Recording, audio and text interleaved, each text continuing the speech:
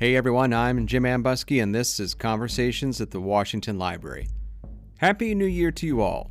For many people, including me, one of life's greatest joys is a lovely dram of whiskey. Whether you're a fan of Kentucky bourbon, single malt scotches, Japanese or Tennessee whiskey, every glass tells a story or contains memories that connect drinkers to different places and different times. For me, a dram of Cragganmore 12 instantly takes me back to Edinburgh, where I've spent many months hunting American revolutionaries in the archives. But like most folks, I know less about the stories behind the whiskeys than I would like. That's where Drew Hannisch comes in. On today's show, you'll meet Drew, the host of the podcast Whiskey Lore, a show dedicated to exploring whiskey's history and debunking whiskey's myths one glass at a time. Drew stopped by the Washington Library just before the holidays to do some research for his newest season of Whiskey Lore, which will feature a series of episodes about George Washington and whiskey. Now, as you might know, Mount Vernon reconstructed Washington's grist mill and distillery several years ago, and the team has been distilling whiskey there ever since, something we've covered before in previous episodes. And just a reminder that if you're a Virginia resident, we can now ship our whiskey and brandy directly to your door. So check out the show notes for a link to our shops page.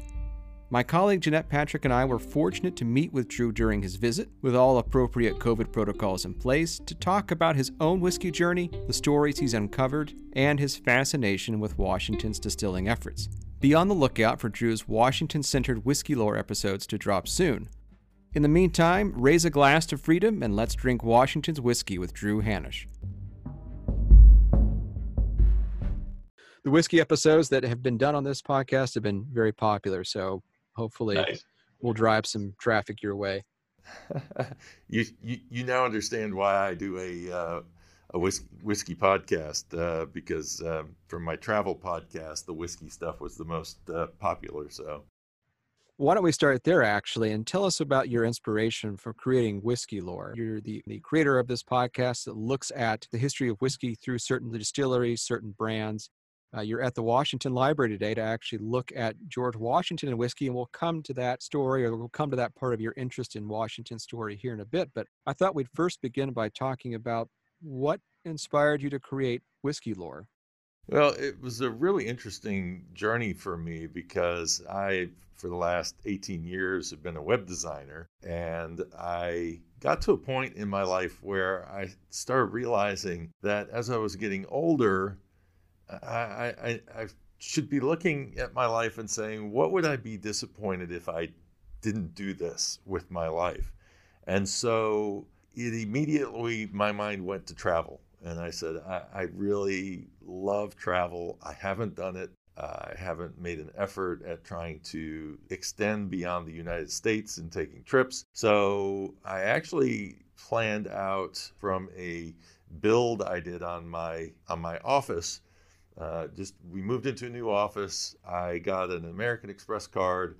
I had to charge a bunch of stuff on it, and I got enough points that I could take a free flight pretty much anywhere in the world I wanted to go. So I said, well, I'm going to fly to Paris. And so that was my initial idea, but I thought 14 days in Paris. I mean, my travels usually have me going to someplace different every day. So that evolved into a James Bond trip where I went through and I studied every James Bond movie to find out where all the cool places were that he went.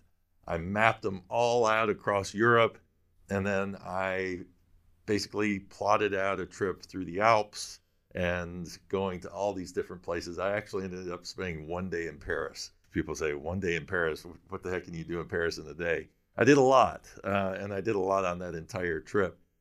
But that inspired me to actually put together a blog, and I thought people probably would like to learn how I'm doing this James Bond journey and where some of the locations are, and kind of help people plot out the same thing.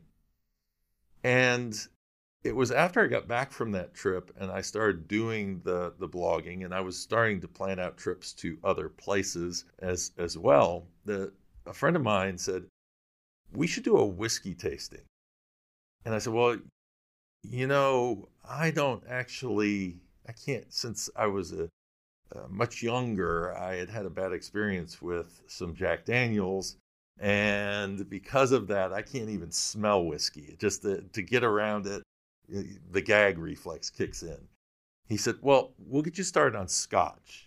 If you want to come on up, and everybody's going to bring 3 bottles of whiskey, and we're going to talk about the different whiskeys and compare. So I walked into the liquor store and I looked at the shelves and I had no idea. I mean, I had never looked at whiskey before. And so I really had no idea what 3 whiskeys that I was going to bring. I was just at the mercy of the labels on the shelf. And I don't like feeling that out of touch with something, that I have to try to impress somebody with what choices I'm going to make on something like that. So after we did the tasting, I thought, well, this is interesting. Everything tastes like whiskey. I couldn't tell you one flavor from another or what made one better than the other. But I got through the tasting okay. And I thought, I'm trying to find another theme trip that I could do. Why don't I just go to Kentucky? It's about 6 hours away. And so I'll plan out one of my trips. And just like I did with the James Bond trip, rather than just choosing 1, 2, 3 places to go, I decided to go to 19 distilleries in 8 days. And just, I wanted to immerse myself in it. But I also found that there was a travel aspect to it.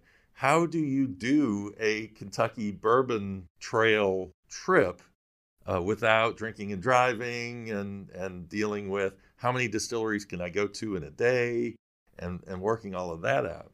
So it was a real learning experience for me. And I ended up bringing my phone with me and videoed myself going into and coming out of these distilleries.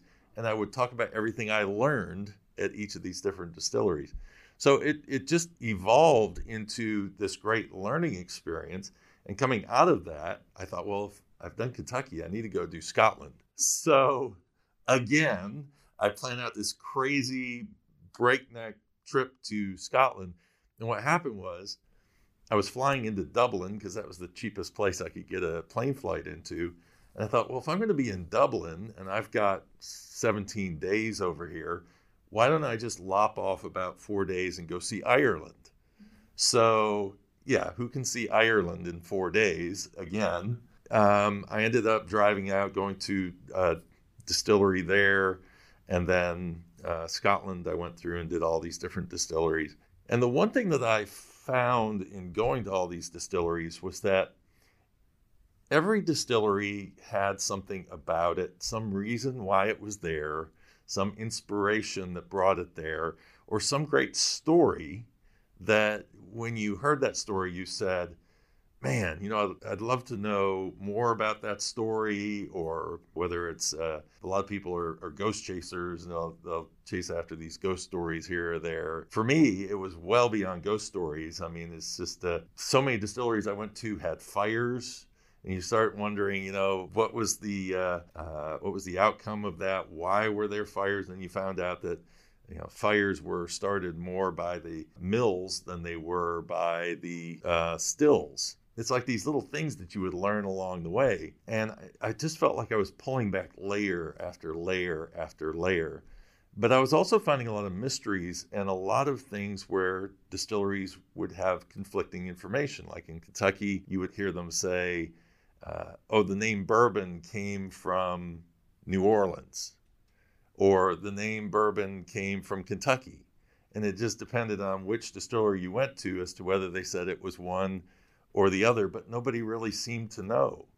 And I thought, I need to find these things out. I need to put my researching brain into this and my love of history and see if I can figure all that out. So really, whiskey lore evolved from all of these different distilleries that I traveled to, and just falling in love with the culture around whiskey, these distillers, their history. It was like the perfect blend of learning how to taste, learning to get beyond the marketing end of it, and digging into the history side of things. Well, it's fascinating, and I want to pick up on a couple of themes you just raised here, and actually start with that bad experience with Jack Daniels, because often you hear from folks who are really into whiskey or really into wine is that there was a particular moment or a particular bottle, particular whiskey that really started them on this path and that changed everything for them? I would imagine that many people in the audience today, and I should note that our colleague Jeanette Patrick is with us today as well on the show. We've all probably had that unfortunate experience with one particular grain, spirit, or the other that inspired such an adverse reaction initially. But as you just laid out, there was a sea change in a very real sense that started you on this journey. And just to drill down a little bit deeper, was there a particular whiskey that was a revelation for you? And that sort of moment, as soon as you tasted it, you understood what kind of journey you were actually on? I think what's interesting for me is that, and I think this is why I'm relatable to a lot of people getting into whiskey, is that there really wasn't a particular moment or a particular whiskey. I think a lot of people come in and they feel a little overwhelmed. I'll relate it to wine. Wine really kind of drew my interest because if you meet somebody who's a wine aficionado, they can tell you where it came from and the different tasting notes that they're pulling out of it. They're giving a whole experience around it. And I think that intimidates a lot of people when they first try to get into drinking whiskey. Is they look at it and they say, well, I'm watching these videos. There's a guy named Ralphie who does Ralphie.com, who he'll pull out 50 tasting notes out of a glass of whiskey. And I'm like, where are you getting all of that?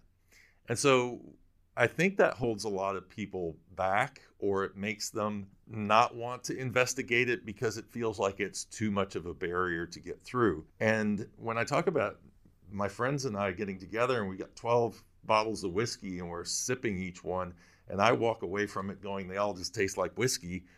I can say that one was smooth and that one was too hot. You're using these very basic terms to try to relate what this is.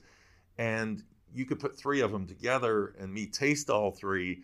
And again, my impressions would be very general on them. I think it's kind of like peeling back layers of an onion. You have to keep going deeper and deeper in to it, and that it takes time. It's not something that you're just going to learn over time. And even now, after 2+ years of a lot of whiskey tasting, it's still a challenge to have these different glasses of whiskey here, and then trying to figure out what the differences are between each. So I think it's a learning experience for some people. Some people just pick it up naturally, and I think those people are people who have experience in tasting foods and smelling foods. I grew up in a family where we ate Pennsylvania Dutch cooking, and everything was bland. You didn't really salt anything. You didn't have spices in anything. And I remember when I moved out of the house, the first thing I got hooked on was Cajun food, because it was like, I'm just going to shock my taste buds and go for something different. But you tend to get into this habit of eating just to eat. And I need something in my belly. Now I'm on to something else. And what's interesting is that whiskey and developing and learning more about it has gotten me to a point now where I pay attention to food. And I actually smell and try to pick things out of food and then try to relate them back to the whiskey that I'm drinking. So for me, it wasn't really just a particular moment. I have had some aha moments with whiskey. A good example would be Laphroaig. Laphroaig comes from an island called Islay, which is right off of the Scottish coast, and they have a lot of iodine in the water. There's a medicinal quality to their whiskeys. And the first time I smelled this particular cheap Islay whiskey, I said, it's Band-Aids in an ashtray. I mean, it's just that's what it was. It was all ashy smoke and this kind of medicinal kind of smell. And so that was an eye-opener for me. But what I did was I took it on as a challenge to figure out why don't I like this? And what am I missing? Why do other people like it and I don't? And I that's when I made the correlation between smoky whiskeys being savory. And so whenever I meet somebody who's like, I don't like Scotch because it's smoky. And I go, not all Scotch is the same. But if you go to the Islay Scotches, and they are smoky, but just change your frame of reference and think of it as this is a savory Scotch versus being a sweet Scotch. Because we always, if you try to put it on a sweet scale all the time, and it isn't that way when you taste it, it can be disappointing. In the end, now Islay whiskey is my favorite whiskey, but I had to learn how to love it. It wasn't something that came to me naturally. Well, I think that's a really astute observation because, yeah, if you are unindoctrinated, having an Islay Scotch, it would really Yeah, punch you in the face. absolutely. We could spend all day talking about the variations amongst Scotch in particular. I mean, I certainly thinking about the peaty Islay Scotches, and then you go up north into the Highlands, and you've got some more of the sweetness and the vanilla and caramel, and then off to the east and Speyside, and you've got that hint of sea salt, which is so very delicious. But I can speak for Jeanette because we're both Midwesterners. We totally understand bland food. Yeah, yeah. Well, I'm from Michigan, so there you go. As the name of your podcast suggests, you are after the lore behind whiskeys. Can you tell us a little bit about the conceit of the show and what you set out to accomplish each week? One of my surprises in starting to do research on whiskey is how much marketing has thrown our knowledge of whiskey off. There are a lot of tales being told that tend to portray things one way, and then as you start digging in, you start to realize that things aren't that way. Or you'll hit a situation. I did some research on this famous quote by Abraham Lincoln, where he, when asked about his idea of putting Ulysses S. Grant in charge of the entire army, he was told, well, I don't think this is a great idea because Grant is a drunk, and you don't want to put a drunk in charge of your entire army. And then Lincoln's retort was, well, find out what the man drinks, and I'll send a barrel to all my other generals. Because his feeling was that General Grant was the best fighter he had in the entire army. And what's funny about it is that as I started researching that, because I started researching it because I love the Old Crow connection. Old Crow whiskey is like a passion project for me. It's owned by Jim Beam right now, and they're really not doing anything with it. It's basically a younger version of Jim Beam's white label whiskey. But in the 19th century, it was the most famous whiskey in the United States. And it had a stellar reputation. And so I have this thing where I'm trying to figure out how to get that across to my audience. And so I wanted to take this story and show that Ulysses S. Grant was a big fan of Old Crow, because that's what everything I was reading was pointing to. And as I dug into it, I started finding out that nobody knows what Ulysses S. Grant was drinking. In the 1870s and before, they weren't bottling whiskey. It was all coming to you in a barrel. And the quality of what was coming to you in that barrel could be just about anything. It wasn't really brand recognition. We've gotten so used to brand recognition these days. It is likely that he drank Old Crow because Old Crow was everywhere at that point. But to say he was an Old Crow fan is stretching it quite a bit. But there are even historians that will suggest that. So as you're digging into it, all of a sudden I'm finding out that actually Lincoln never even said that. It was something that had been picked up by the New York Herald. The New York Herald had written a satirical quote from him, and then the New York Times picked it up, changed the quote a little bit, and then all these other newspapers took it and ran with it. And I found a book by a telegraph operator who had actually gone and talked to Lincoln about it and asked him if he'd actually said the quote. And he said, no, it's actually kind of a paraphrased quote from General Wolfe, and I think it's King George II at the time. It was a very similar kind of comment about the madness of James Wolfe, and the king saying, well, if he's mad, find me the dog and I'll have him bite my other generals. And so Lincoln said, I always loved that story. And he said, they probably attributed this quote to me just to give it credence. But other than that, he said, no, I never really said it. So for me, as I dig in, and my goal is to tell stories about whiskey, but also to get people more knowledgeable about what the real truth is. You know, I drove down to New Orleans. I talked to someone there about bourbon.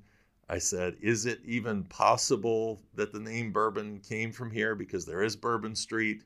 And the theory is that, well, because there's a Bourbon Street, you know, and they were shipping all this whiskey down through the Mississippi River, that on their way back up, people were saying, what was that whiskey, that Bourbon Street whiskey? And that was the idea behind it. Come to find out, when I did the research, they couldn't ship any barrels of whiskey down to New Orleans because the Spanish controlled the Mississippi River. And so there was no American commerce going on. There weren't flatboats going until after Thomas Jefferson had the Louisiana Purchase. And so that story really started falling apart. And then it completely fell apart once I found out that Bourbon Street actually didn't become a thing until the 1940s. Before 1940, Bourbon Street was more of a residential area. So people weren't going to bars in the 1820s on Bourbon Street when the name bourbon started to become popular. So there's almost no way, I mean, there's about a microscopic chance, but highly doubtful unless there was a resident of Bourbon Street in 1820 who was just handing out bourbon whiskey to people. Those are the kind of things that I want to get people to stop perpetuating the myths. Some of them are fun, and I don't want to kill them off, but I want people to know that they are not necessarily true. I think that's incredibly interesting and something that hopefully our listeners will enjoy and want to go and explore. So I guess for them, could you explain the format style of your podcast? Are you doing tastings on every episode, or are you exploring these myths, or, can you help us understand what we're going to find? So it's interesting. I actually started it off as just a storytelling podcast, sort of a Ken Burns kind of an experience. I'm taking a story, doing the research on it, and then sometimes you'll hear some voices pop in, other voices will pop into the episode with supporting information.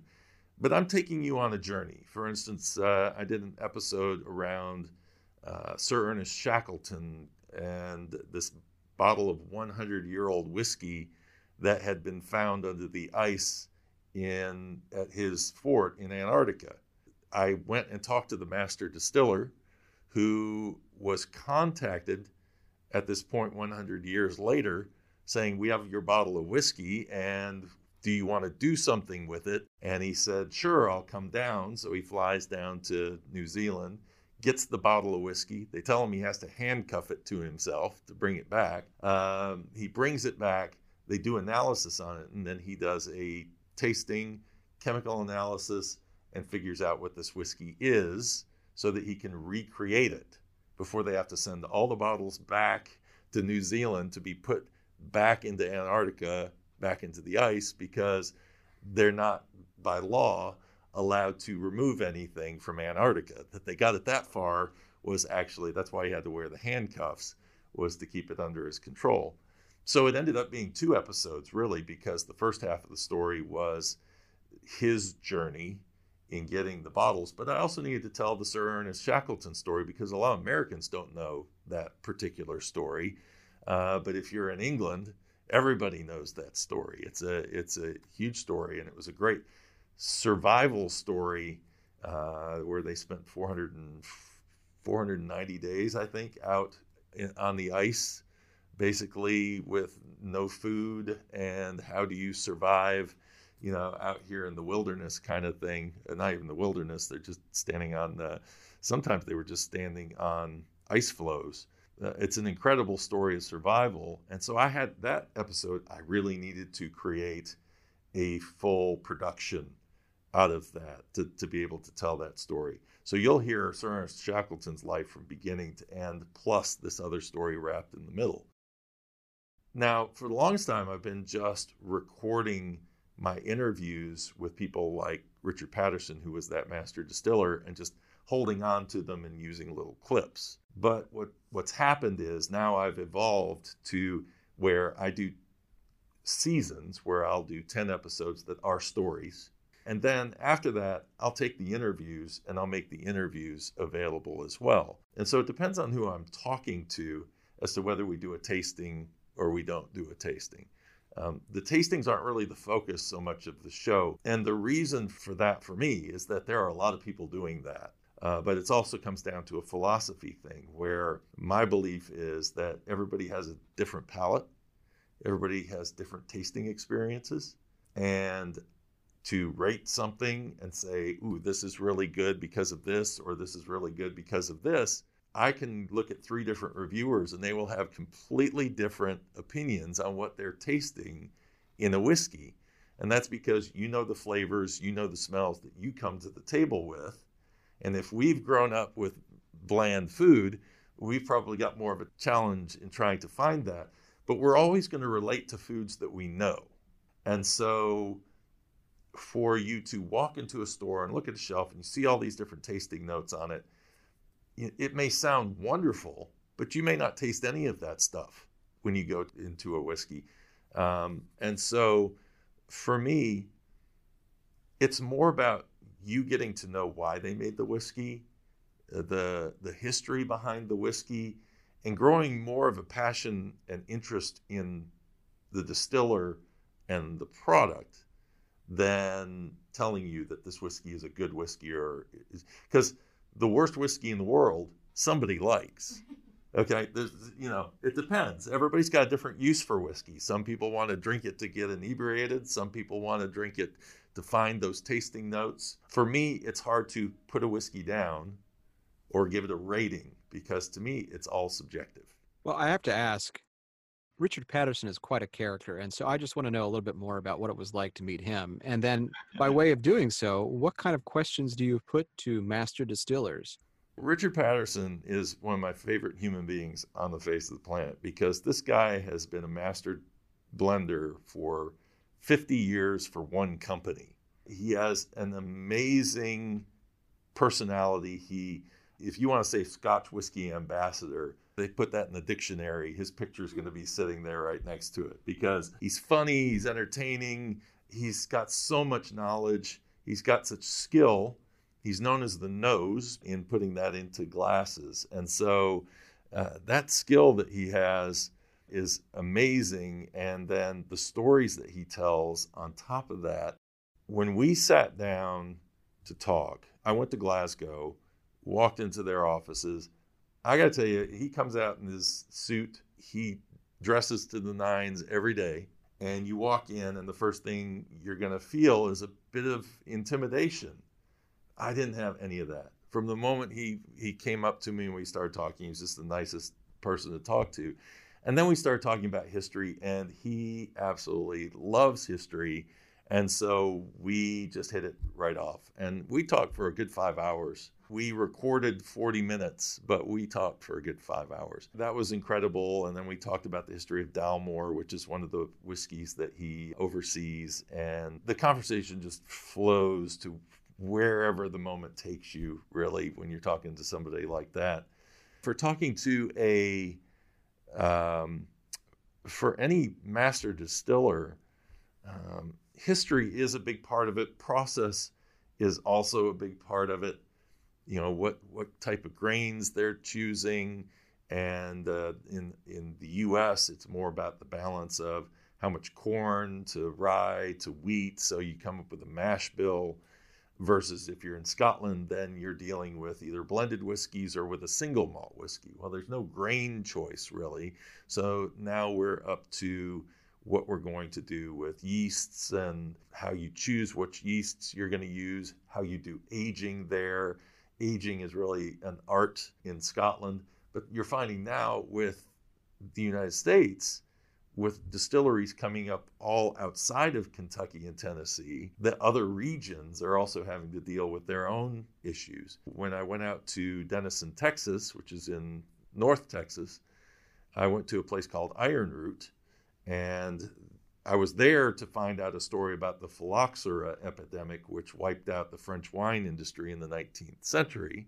The story behind that is that a man that came from there, T.B. Munson, actually had found a rootstock, an American rootstock that helped save the French wine industry. And Iron Root was his nickname.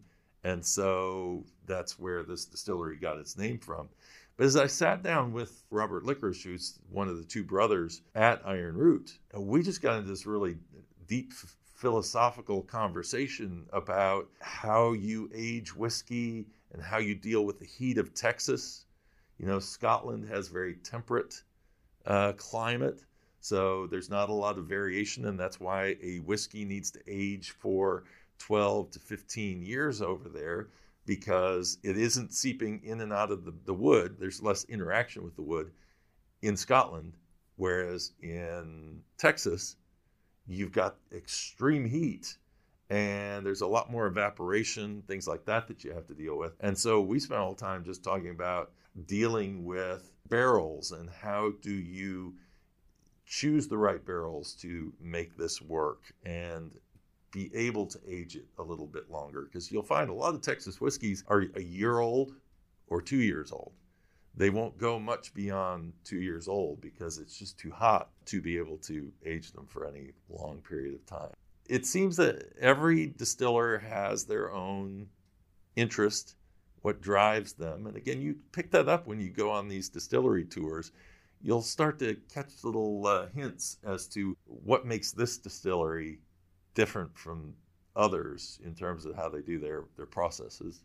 Well, I'm glad that you'll have a chance to talk to our own Steve Bayshore tomorrow, actually, and learn what makes the Washington distillery tick. And before we get to your journey here to Virginia, do you have a favorite episode that you produced so far on your show that at the end of the day you think, yeah, that was a good one? Wow, that's tough. That's tough because every one of them, I think, in some way has instructed me.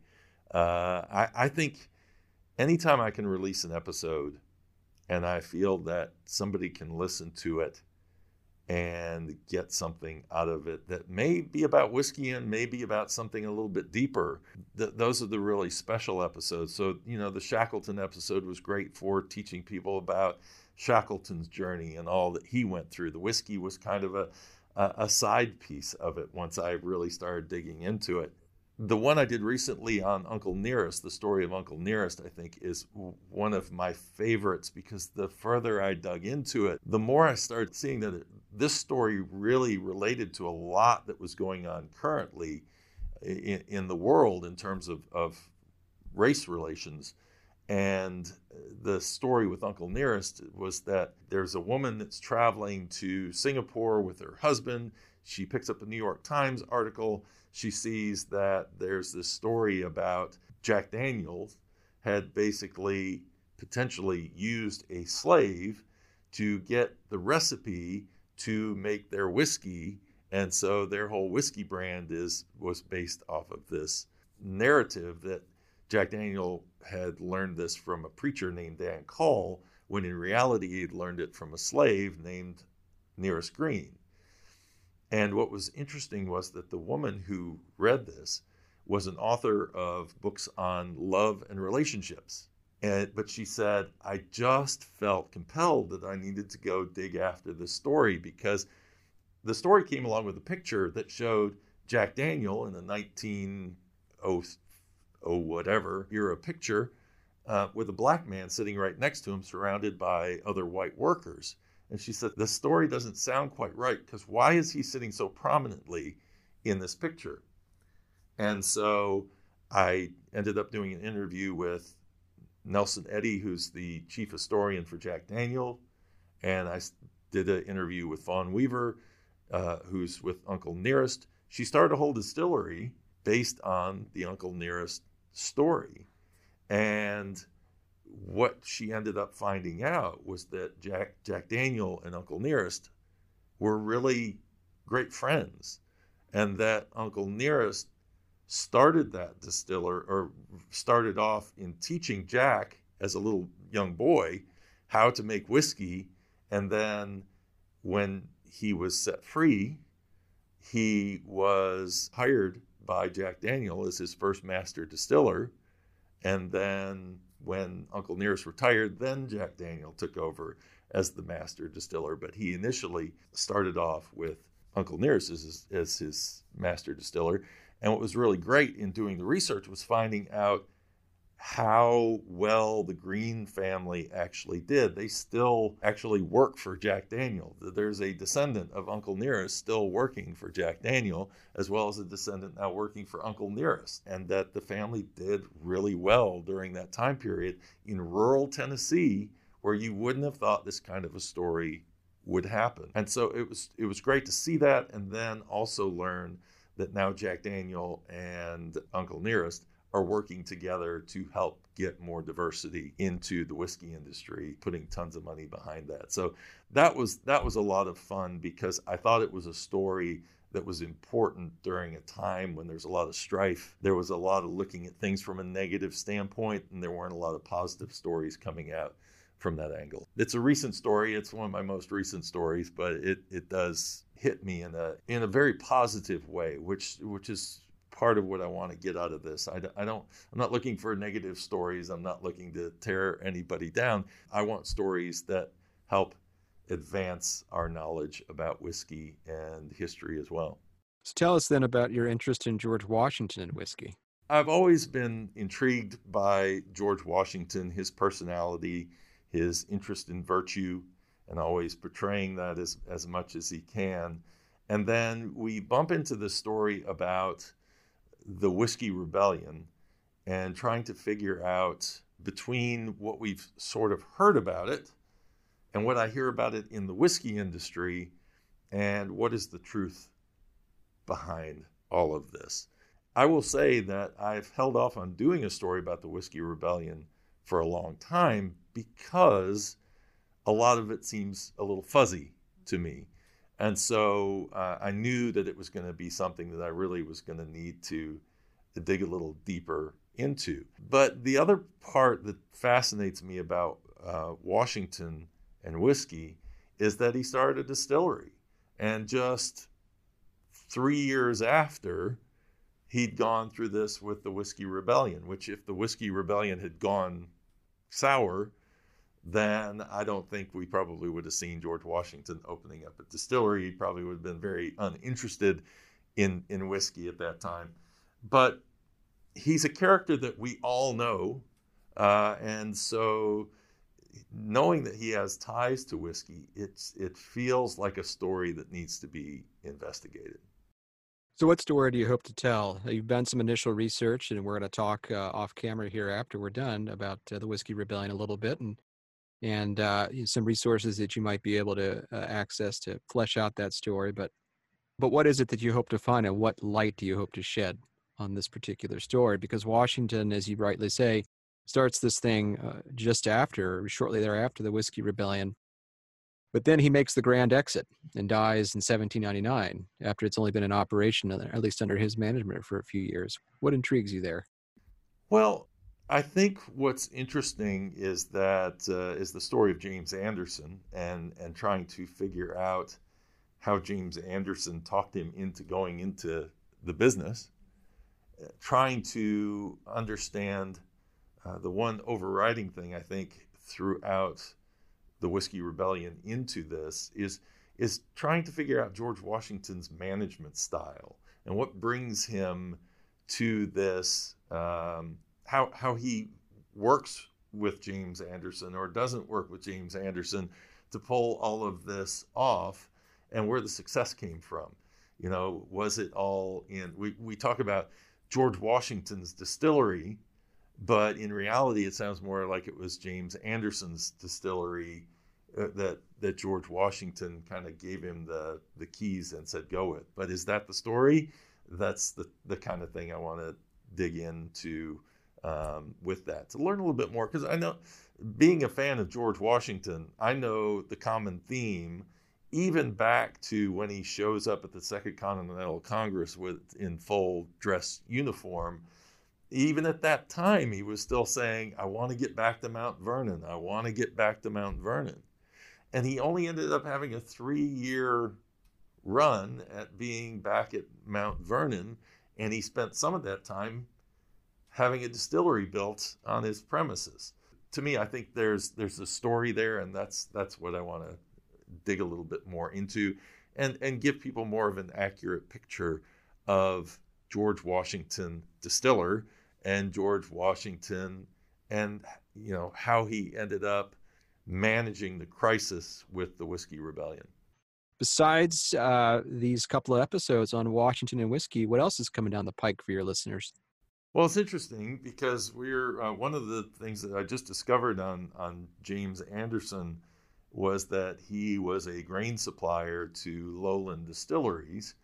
And I'm actually going to be doing an episode around Scotch Lowland Distilleries. They kind of disappeared for a while. It went down to where there were just 3 Lowland distilleries.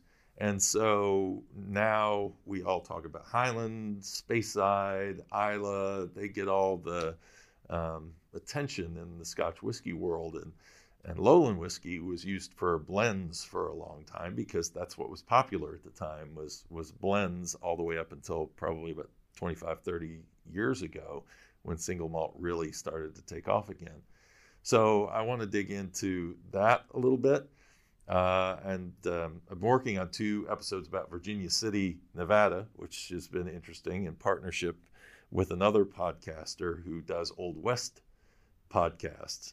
So that's been a really interesting journey because I do have a fascination with whiskey in the Old West and trying to, again, see, is it just a guy comes into the dusty bar, throws a coin down and here comes a bottle and a shot glass and he's just knocking it back. Is that real? Was that how it was all done back then? So that's a fun one for me. And gonna dig into moonshine this season also because I grew up mostly in Western North Carolina, and we heard lots of tales about moonshine in Western North Carolina. I actually have a distillery that I'm working with in doing that episode, and they actually have 11 generations of distillers in their family, and a lot of them go through moonshine. They go back to Ireland, but they were in moonshine for many, many years.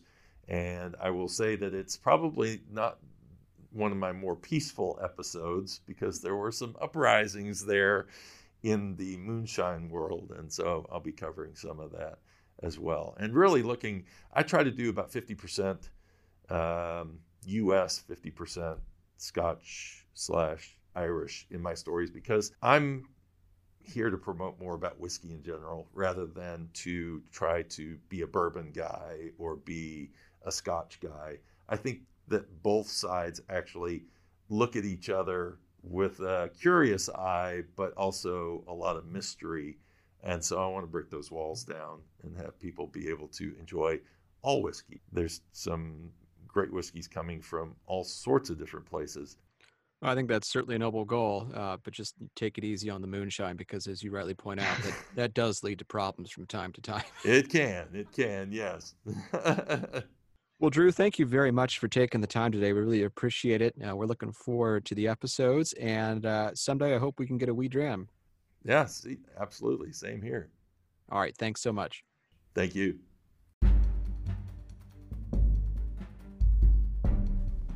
Thanks for joining us today on Conversations, a production of the Center for Digital History at the Washington Library. This episode was hosted and produced by me, Jim Ambuske, with editorial assistance from Jeanette Patrick and support from Mount Vernon's Media Department. Be sure to subscribe to Conversations on Apple, Google, Stitcher, or wherever you enjoy your favorite programs. Have a question for the podcast team? Send it to us at conversationspodcast@mountvernon.org, and we might feature it on the show. If you'd like to support this podcast, you can do so by going to mountvernon.org/podcast. Thanks for listening, and we'll see you next time.